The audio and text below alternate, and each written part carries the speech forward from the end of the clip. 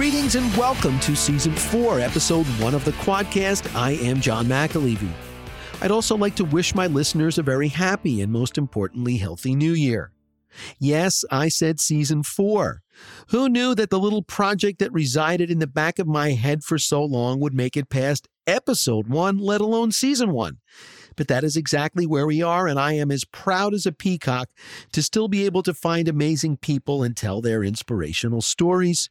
Hopefully this podcast is making a difference, even in a small way. My guest today, Rosemarie Rossetti, Ph.D., is a powerful, internationally recognized expert speaker, author, consultant, CEO, and founder of Rossetti Enterprises, LLC. She has a very strong work ethic instilled in her by her parents. And that work ethic would come in very handy following her spinal cord injury.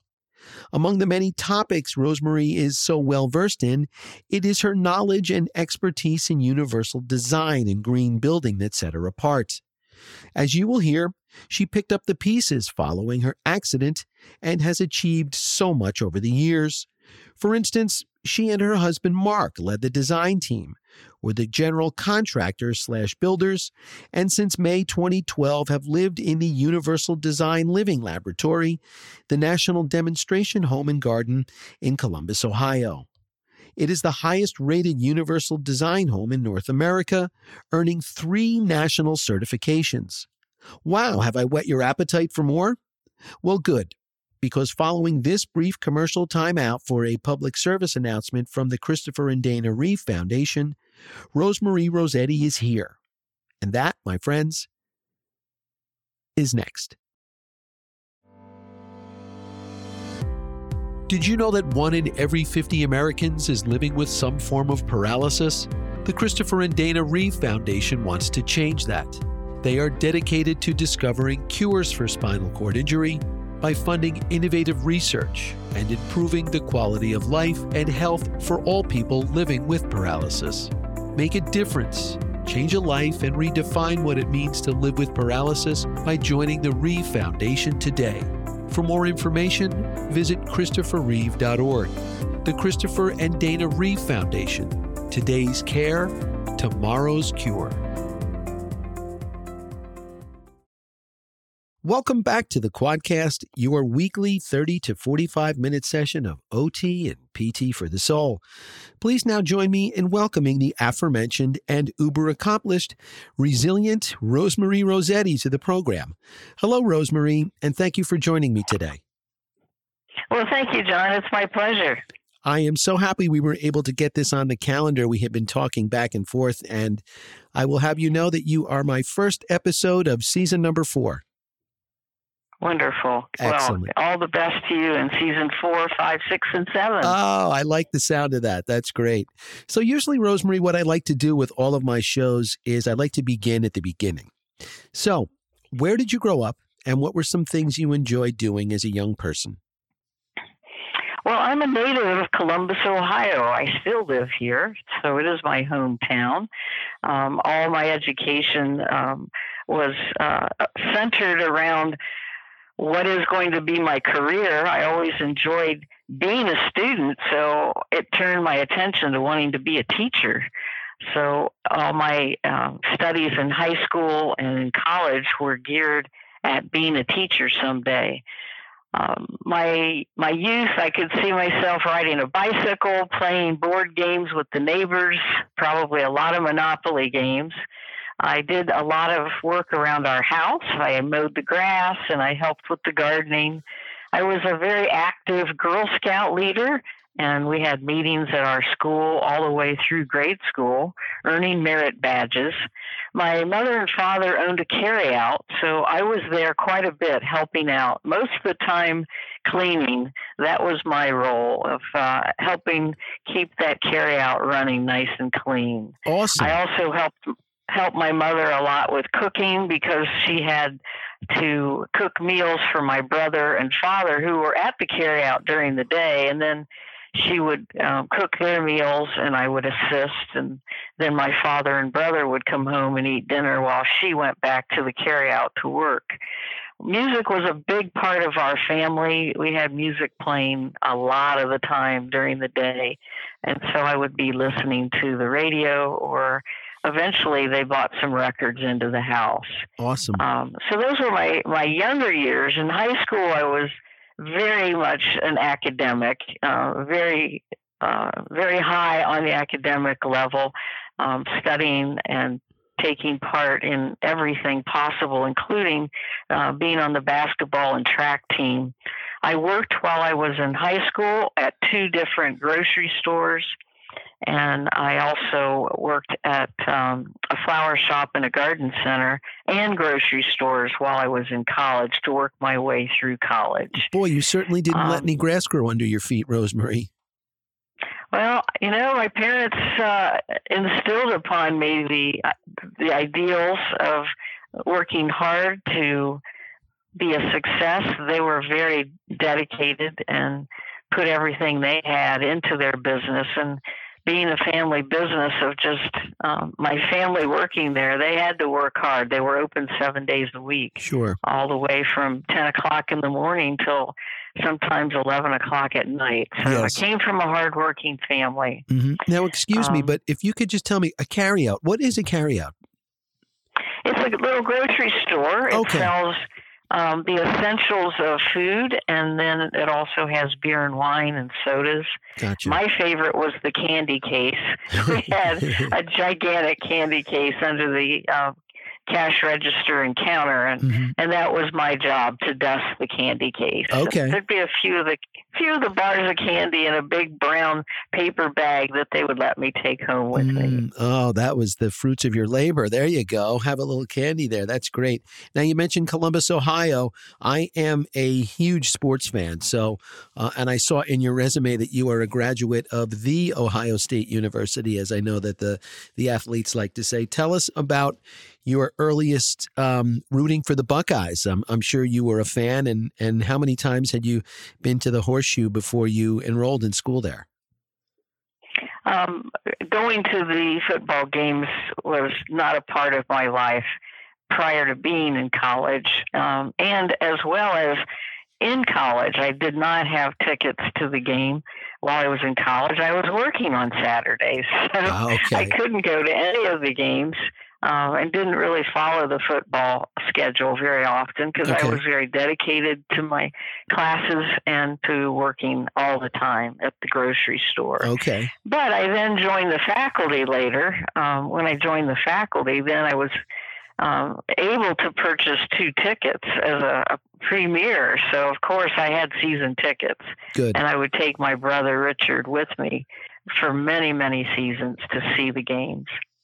That is awesome. And they've been so good, year in and year out. Again, this year they were in the bowl championship series. Unfortunately, they didn't make it to the championship game, but they're always there knocking on the door. And I've always, that's sort of one of my bucket list things, Rosemarie, is to take in a game in Columbus, because I've watched especially those Michigan Ohio State games on television for so long, and watch all the pregame stuff where all the fans are out tailgating and everybody's in either maize and blue or the scarlet red, and it's something that I'd like to get a couple of buddies together and see if we could go out to a game. I'm sure it will be a lot of fun.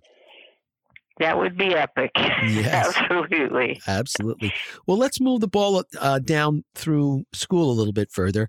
You're now in college and you're planning, what your life is going to be. Are you still thinking of teaching, or what is the goal right now as you're entering college and then thinking into the future? Yeah, still was to be a teacher, and I wanted to teach horticulture.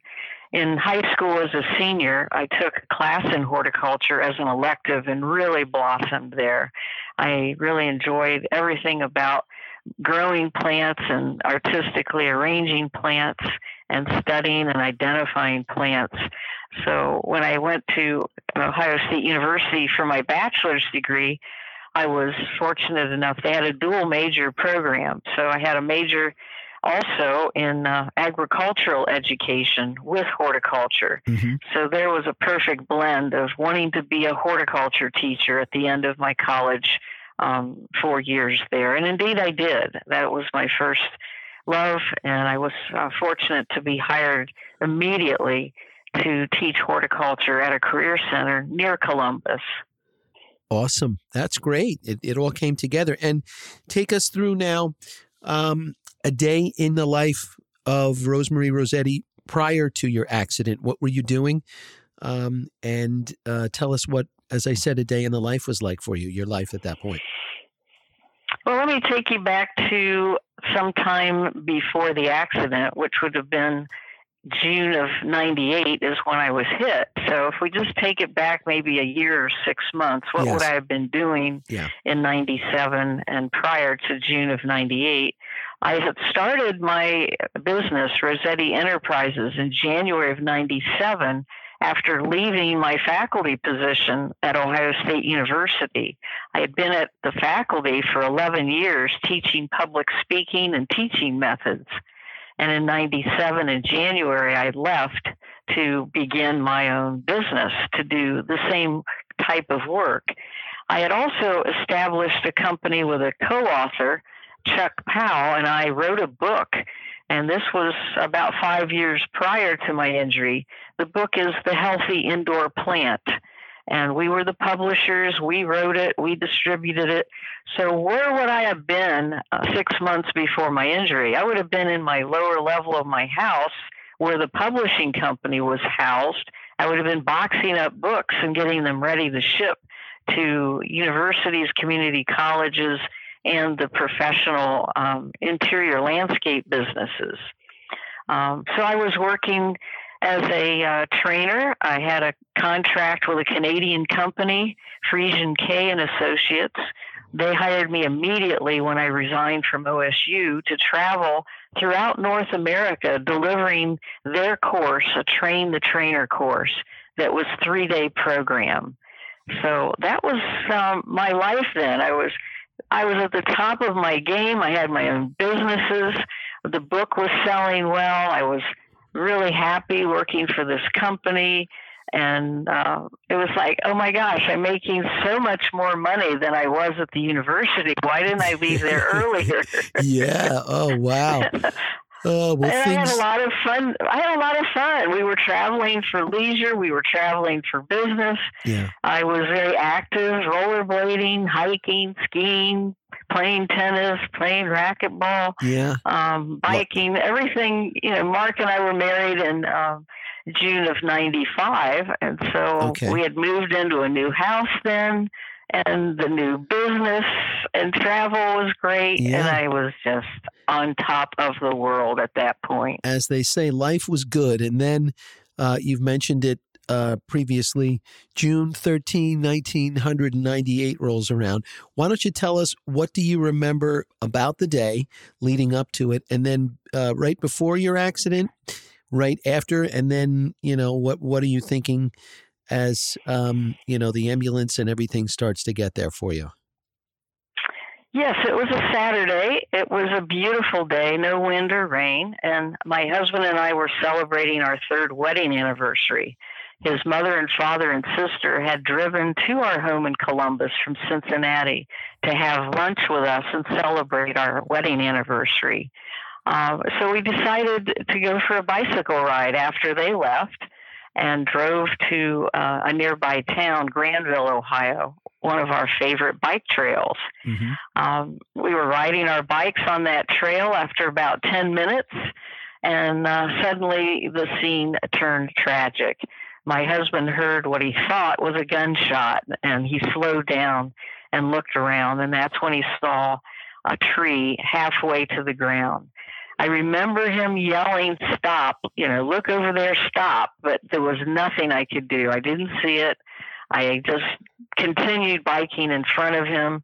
Fortunately, he jammed on his brakes on the bike and jumped off his bike, or he'd have been under that 7,000-pound tree with the power lines tumbling down on top of me, instantly paralyzing me from the waist down. Oh, my goodness. So it was just a surreal experience. I was unconscious. Mark was there without a cell phone, screaming for help, anybody that would hear him on that bike trail. And fortunately, another couple happened to be riding that day and came to his aid so that they lifted the limb that had pinned me the most. I was in a fetal position. I still had a helmet on my head. My feet were still attached to the bike pedals. They got me out from the bike and out from under that big limb. And that's when I woke up. Rosemarie, what do they have any idea as to what caused the tree to fall? I mean, had there been a lot of rain? Was the ground just so, pliable that the tree was so heavy and that it fell? I mean, did just a freak accident? Is that what it turned out to be? Well, you could call it that, or you could call it neglect. We did have a big lawsuit trying to prove negligence. We did not win the lawsuit, but our lawyer team surmised that it was definitely neglect in terms of the way the tree had been pruned by the electric utility company over time, and that it was compromised in its health. But, why did it fall? Could it have been a bird that landed on it? Yeah. I don't know. Oh, my goodness. And I'm sure you play that scenario in your mind 1,000 times. Maybe if you had gotten there a little bit later, or if you had one red light on your trip to the bike park, you would have been behind, or if you were, you didn't have all those things, I'm sure, play out in your mind. Yeah, you just have to put that aside and say, okay, now what? I'm on a different path. I was on that trail. The trail stopped me in my tracks. Now go another way. Yes. What am I going to do? Yes. So where were you taken, Rosemarie, and what did the doctors tell you initially? Well, I was life flighted from the scene by helicopter, and the surgery was 4.5 hours long. I woke up Sunday in intensive care with my husband by my side, learning that I had a spinal cord injury. I was in intensive care at the hospital in downtown Columbus for 5 days, and then transported by ambulance to the Ohio State University to the Dodd Hall Rehabilitation Hospital, where I spent really the summer, 5 weeks in '98. Doctors, of course, came to see me. They did what tests were needed. At the time, I couldn't even hold a pencil in my hand. I couldn't feed myself. I couldn't move from the waist down. And they determined that it was possible that it was an incomplete spinal cord injury and that I would have some recovery and be able maybe to walk with crutches and braces on my legs someday. But there'd be a 2-year window of additional recovery with occupational therapy and physical therapy ahead of me. Right. So in July, I was discharged from the rehabilitation center as an inpatient and came home in a wheelchair from the hospital for the first time. Oh, boy. As we know, SCIs affect us all physically, obviously, because, once you bang up your cord, it will never be the same from the level of that injury down. I mean, you may definitely make recoveries, but things will never go back to being the same.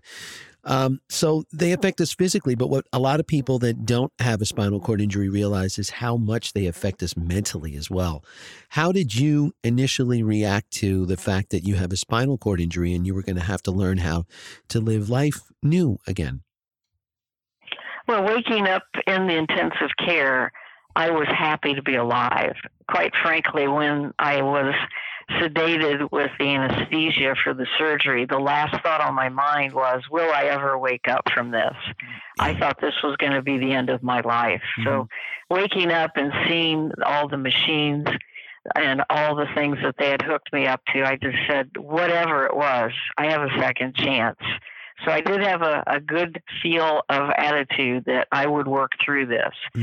But boy, did I realize the pain and the sudden grief, the loss, the depression, everything in my life was ruined. How would I continue my publishing company? How would I continue my relationship with Mark as a cripple, as an invalid, as someone who could just lay here in bed and be fed by him? That wasn't fair to him.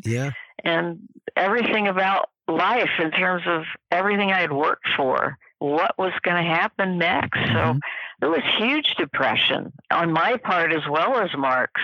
And we realized that we had to get through this. And there were a couple of turning points. One for me was reading the book Man's Search for Meaning by Viktor Frankl. Okay. I credit that as one of the major turning points to understand what is the meaning of life. And that was love. That was the answer I came up with. If really I loved Mark and I loved my mother and my brothers and all my neighbors and friends, that I had to move forward and not just check out of life, but move into life and do whatever I could. Yes. So that was one turning point. The second was hiring a counselor, a grief counselor, a marriage counselor. And she came to my home on a weekly basis for almost a year to work with Mark and I on the depression, on the grieving, to work with what was happening in terms of our thoughts and how we were dealing with this. That's amazing. I haven't had anybody tell me that they've done that. I know to this day, I work at Kessler Institute for Rehabilitation here in New Jersey, and I am the peer counseling coordinator. And what I do is, Rosemarie, I try to match up newly injured folks with people who have similar type injuries and have been living in the community with them for a number of years, just to serve as a sounding board, for questions or concerns. Or, it's one thing for these people to talk to their doctors or their OTs and PTs and their friends. But, they're able-bodied. It's another thing to talk to someone who is disabled and is sort of living in their shoes. And so I guess it's sort of along those same lines. You were able to get your questions and concerns out, you and your husband, and it really helped you. That's very interesting. Yes, it was. It was a wonderful experience. And thankfully, she actually came to our home for the appointments because her office was not wheelchair accessible. Oh, and she lived less than a mile from us. So it just worked out well. How important were family and friends to your recovery? I know I could have never made it without such a great support staff. Did you have the same in your recovery? Oh, my staff was 5 gold medal stars. Mark, of course, my hero, my husband, he had been married only 3 years to me, but totally committed to caring for me, loving me, supporting me, being at the rehab hospital every day and working at home throughout the 2 years of outpatient. I was an outpatient for 2 more years for 3 days a week. Yeah. There was a lot of exercises that we had to do every single day to continue that therapy. My mother, my brothers, my friends, my neighbors hired a lawn mowing service for our lawn care at home. They came on a weekly basis to clean our home. They brought us food, and very comforting to come to see me while I was in the hospital. So that neighbor cluster, there's 8 of them. They all just got together and pulled their money and took turns on coming to our house to clean it and took turns on bringing us food. It was all coordinated. Isn't it amazing? And that was in the early weeks of coming together. Yeah. And then a big shout out to the National Speakers Association, of which I was a member at the time. I had financial support from the foundation, and they gave me $5,000 immediately to do whatever I needed to do with it. And that's what I used to pay my personal care attendant who worked for me every day for the first year to get me out of bed and to dress me and to take me to my therapy appointments. And then my Ohio chapter, the National Speakers Association, they had an auction one day. They raised enough money to buy me a brand new Dodge Grand Caravan. Oh, wow. It was just, I couldn't believe that they gave me this money right then. Here, Rosemarie, this is for you. Go buy your van. Oh, boy. And then others would give me free coaching and free consulting from their own time as fellow consultants and speakers to help me rebuild the business, turn it into a motivational program, and help me write articles and form speeches. So I can't imagine what life would have been like without my family from birth, as well as my speaker family through the National Speakers Association. Yeah. Isn't it overwhelming at times to think what other people go out of their way to do? I mean, the old saying, a friend in need is a friend indeed. And it sounds like in your case, you had quite the support staff that went the extra mile for you when you were in your toughest points.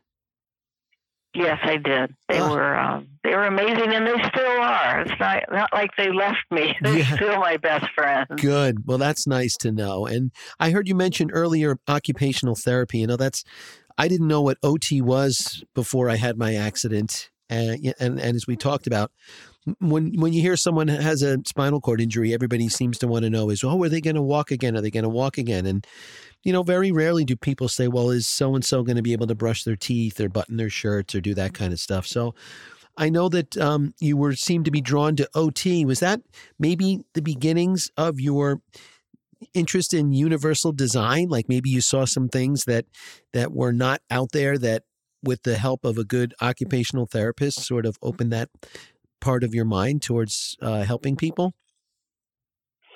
Well, before I was able to leave the OSU Rehabilitation Hospital, they wanted to make sure that my home was going to be able to be accessed in terms of getting in, getting out. What was the bathroom like? What was the bedroom like? How would I be able to use the kitchen?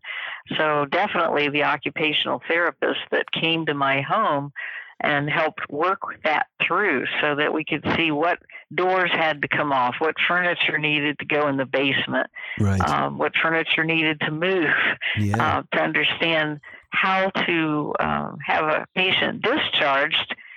Their house had to work for them, or why bring them home? So there were some things that had to happen.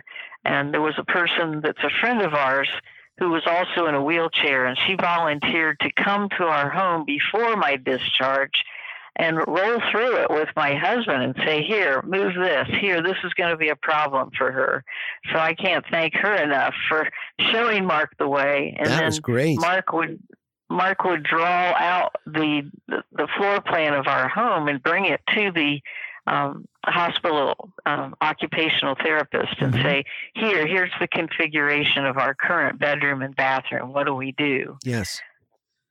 That's great. So they sort of got you prepared for when you did get home. And so how was that the first, couple of weeks that you're back home? Was it, living? First of all, it was good to be home. I know that everybody wants to get back to their home.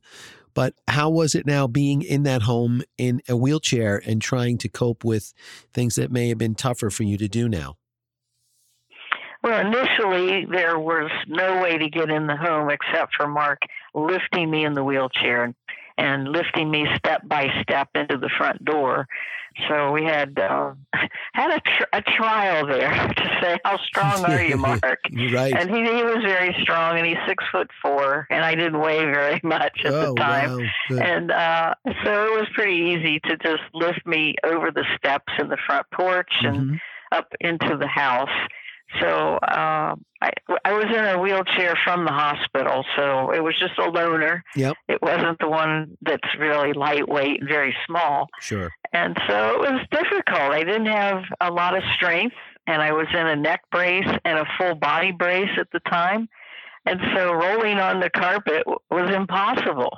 Mark had to push me into the living room and into the kitchen, where finally I could roll on the vinyl flooring, and that's it. That's as far as I could go. I could stay in the kitchen.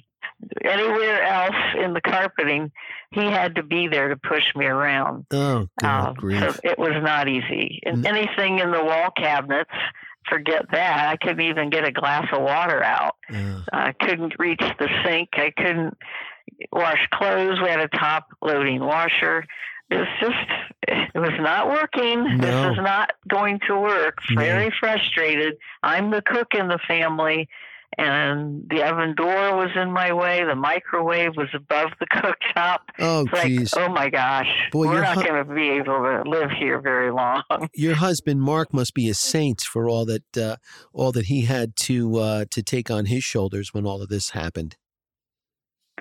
Well, I couldn't have picked a better life partner, absolutely. Rosemarie, tell us what universal design and the vital needs that it fulfills are. Well, think of it as a framework of designing spaces, built environments. It could be a house, it could be a condo, it could be a workplace. So universal design is not just for people with disabilities. It's human-centered design, accommodating people of all sizes, all ages, and all abilities. So we also have the design of products to make those easier for people to use. So an environment like a home with universal design features and products makes life easier, not only for those with mobility limitations, but also for those who are young, old, short, or tall. And so in designing our new home, as I mentioned, Mark is 6'4", and in my wheelchair, I'm 4'1". So we had to take into account, the counter heights. What do I want? What does he want? Yes. And those parameters had to be beautifully designed, integrated design, not looking like it was a special design. Oh, that counter was created just for Rosemarie. No, it's usable by all people. Sure. And Rosemarie, forgive me, but what is green building as well? Well, it's a sustainable approach, another framework. And when we built our home, we wanted it to be very sustainable, very green in terms of not only the social sustainability, and that's where the universal design comes in, so that all people can use the house and you don't have to remodel it and tear it up. Should someone in the family acquire a limitation later and then say, oh my gosh, why did we put in these 32-inch doors instead of 36-inch wide doors? Sure. So it's sustainable from the social aspect and the environmental aspect in terms of utilizing practices that you're not using so much water and you're using the sun perhaps for an energy source. Okay. And being very energy efficient with all of the features to have wonderful windows and insulation to keep the house cool in the summer and warm in the winter. Sure. Rosemarie, please tell us about the Universal Design Living Laboratory in Columbus, Ohio. I understand your husband, Mark, and your fingerprints are all over the highest rated Universal Design home in North America. That's where I'm speaking to you from. We have lived here since May of 2012.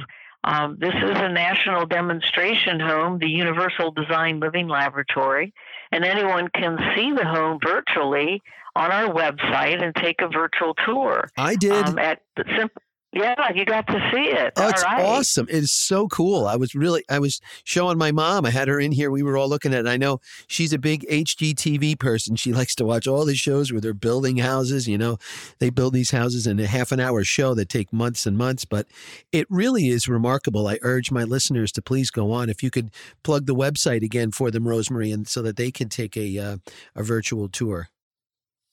It's just 4 letters of the alphabet, UDLL.com. Stands for the Universal Design Living Laboratory. Take the virtual tour, take the video tour, read the articles. Also, we had over 200 sponsors, corporations contributing the products and services, as well as hundreds of volunteers. And you'll be able to see the products that are in our home and who were the contributors. We have 3 national universal design certifications and 2 national green building certifications. It was a 10-year journey, John. I can't believe it took that long, but hiring the architect in 2004, buying the property to build this house, and then the groundbreaking in 2009. It was 32 months of construction. Wow. And then we moved in 2012 and continued working on the landscape and finishing the basement. And that didn't happen until 2014. So there's the 10-year journey. Wow. Then we opened it to the public for public tours for a month. And we've had tours by appointment since we've been building and moving in. We've had over 3,500 people physically in our home for tours. We also built a classroom in the lower level so that we could continue to spread information and help the builders, the realtors, the interior designers, as well as consumers about how to build a home that will accommodate you for life.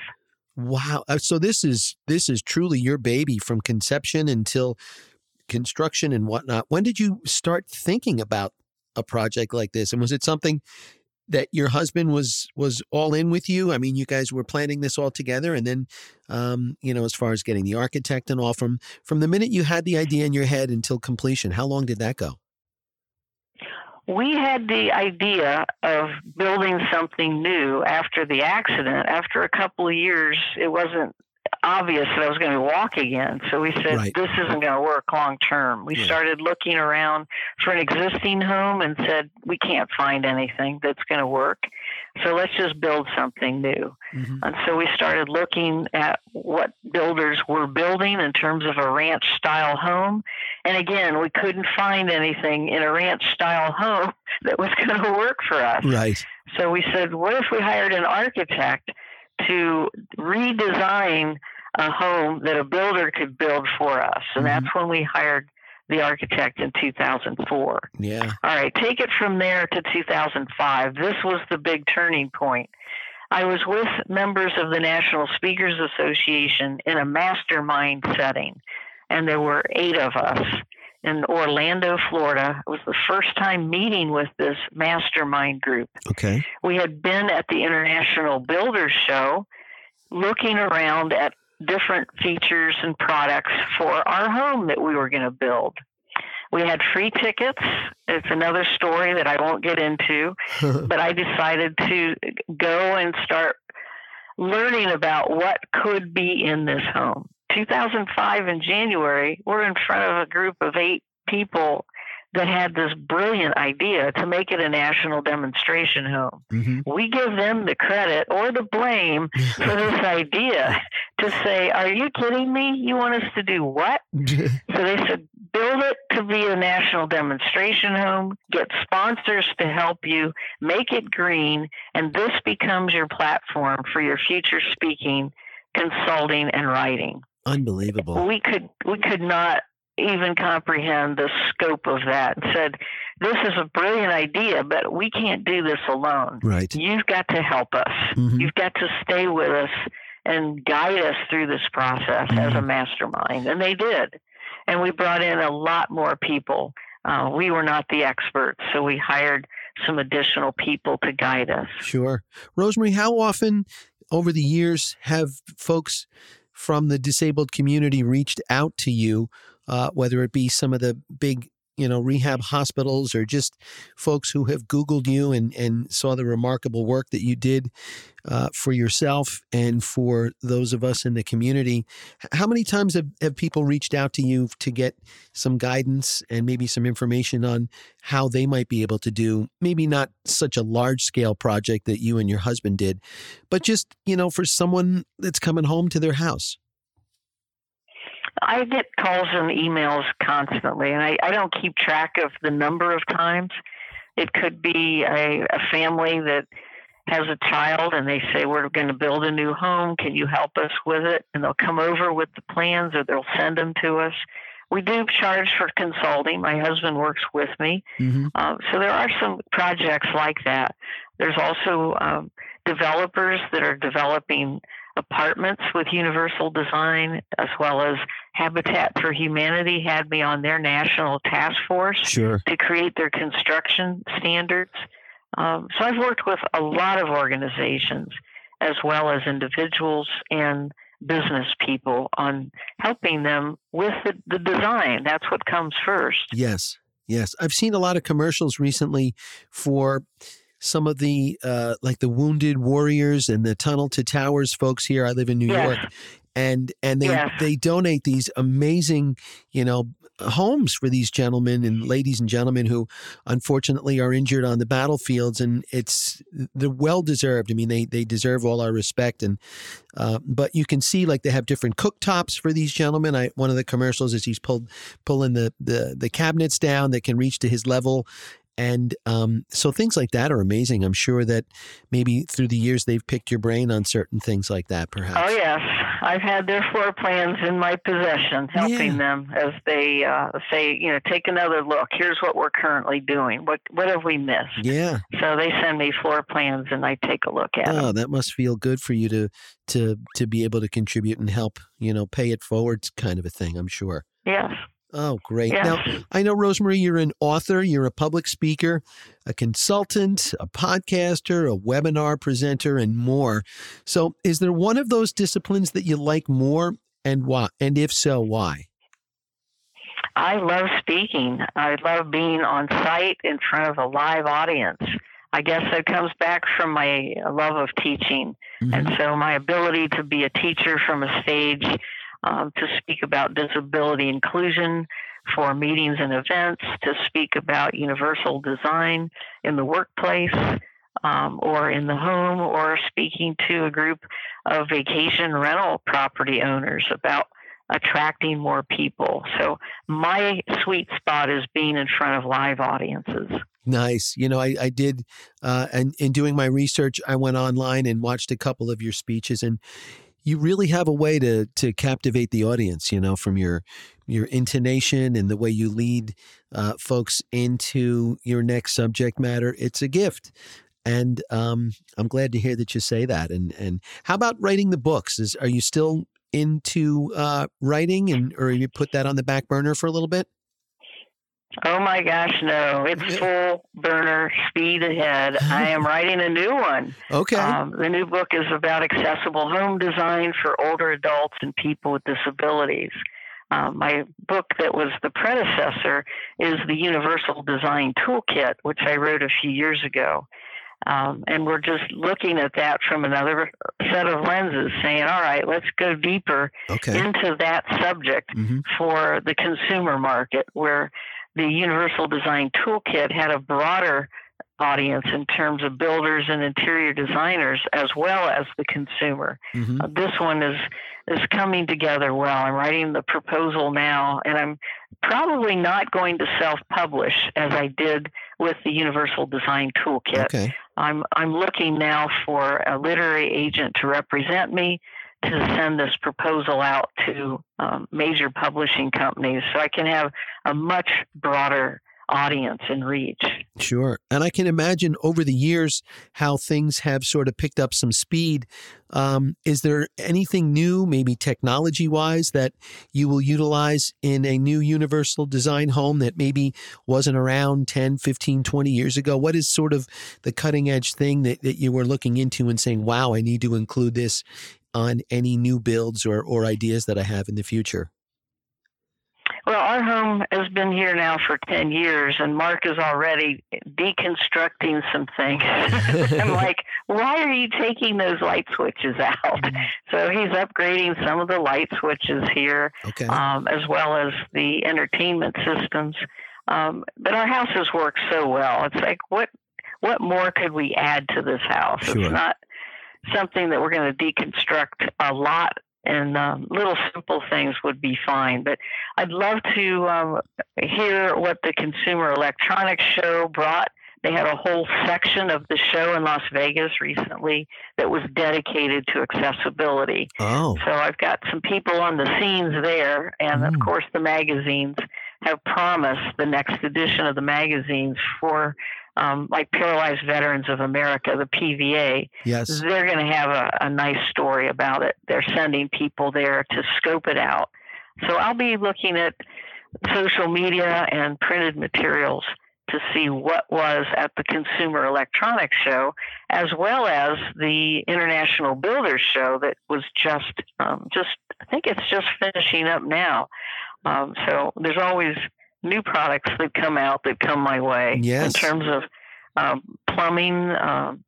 There's some major advances in touchless faucets and preset temperatures, making it so much easier to turn on and turn off things. See, that's what I need, because as I was telling you before we started recording, I have little to no use of my arms, hands, and fingers. So to get into the shower, I have to, I'm able to turn the faucet on, but I have to put my head under to feel the temperature of the water so that, I don't burn myself. But things like that, I asked you about cutting edge stuff. So that's something that I am going to be keeping my eye on as far as if there's anything new along those lines.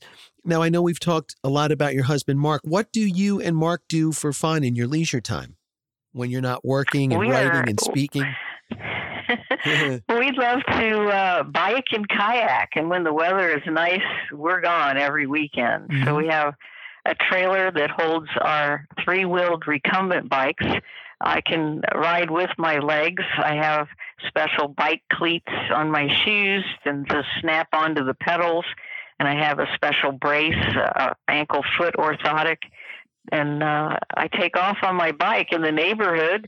We'll probably be riding today. If it's over 45 degrees and not windy or rainy, we will ride from our home into the neighborhood and then we have a recumbent bike in our basement as an exercise bike. So we're bikers and kayakers. We'd love to travel for fun and mix our business with our pleasure trips.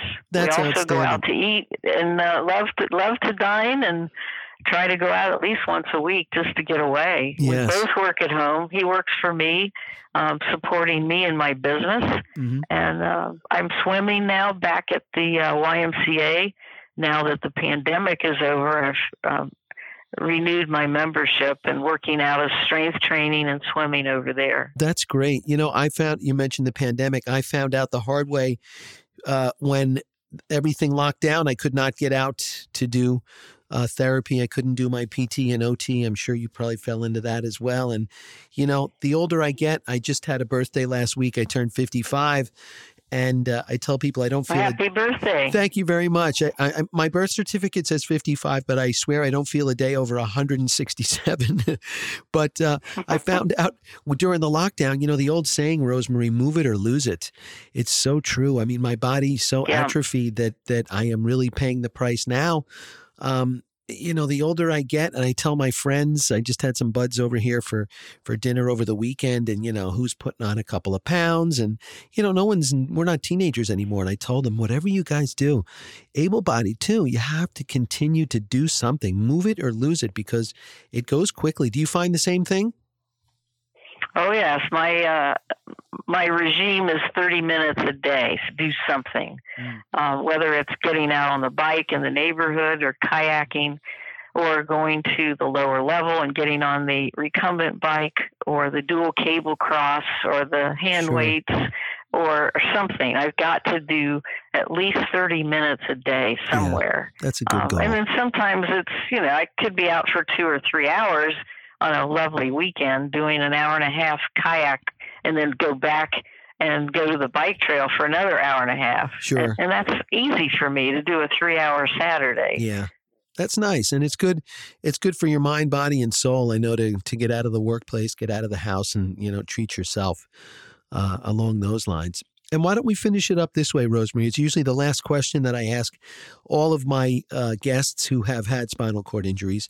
And I'll tell you where it came from. I was waiting one afternoon with a buddy of mine who, it's crazy. We went to high school together. He was a couple years older than me in high school. And then, fast forward all these years and both of us had traumatic spinal cord injuries, but we're waiting in the hallway to go in and see our doctor. And I just turned to him and I said, "Hey, Tommy, if I could snap my fingers right now and you would be completely able-bodied once again, what is the first thing that you would do?" And I could see the smoke pouring out of his ears as he was trying to think of an answer. And behind me, I heard a woman say, "I would go out into my yard and garden."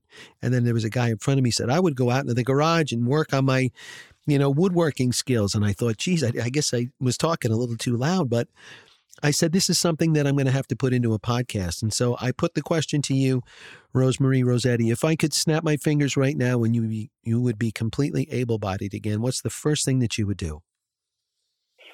I would stand up from my wheelchair and I would walk over to Mark's office and I would grab his hand. I would turn on some fast-paced music and we would be dancing throughout our home as a celebration. That's awesome. That's great. You were a dancer beforehand and you're going to be a dancer again. I love that. And we danced with a wheelchair. We were out New Year's Eve in a huge ballroom here in Columbus, and Mark and I took wheelchair dancing lessons, so we're pretty good on the dance floor. That's terrific. What a great answer. And I want to thank you, Rosemarie Rossetti, for joining me today. It has been a great pleasure to learn not only about your story, but about universal design and how what you are doing benefits so many of us in the community. As I told you, I work at Kessler, so I am there where folks are newly injured. They kind of don't know what just happened to them. The rug just got pulled out from under them. And I see the OTs working with them on, these are the folks that are in wheelchairs, on getting them prepared to go home. And they really don't know what they're going to encounter when they get there. But so I get to see it on the early side. And then when they come back again in 6 months to a year, it's nice to see that they've said, yeah, we had some rough patches there, but we're finally up to speed and we're moving things along here. And so for all you do to contribute to them and the community and all that you're going to do in the future, I say thank you. And I so appreciate you joining me today. Well, thank you. And if anyone wants to continue the conversation, please reach out to me, Rosemarie at rosemariespeaks.com. My main website for the business is rosemariespeaks.com. So feel free to reach out to me, see if I can help you in any way. You heard it, folks. Rosemarie has offered to answer questions or concerns you might have. So please reach out. She has a wealth of information on many, many topics. Thank you again for joining me, Rosemarie, and keep up all of the great work you do on behalf of our community. Thanks as always to my mixer, Chris Perepesco at Harbor Picture Company in New York City. And until next time, I am John McAlevey, and I thank you for your time.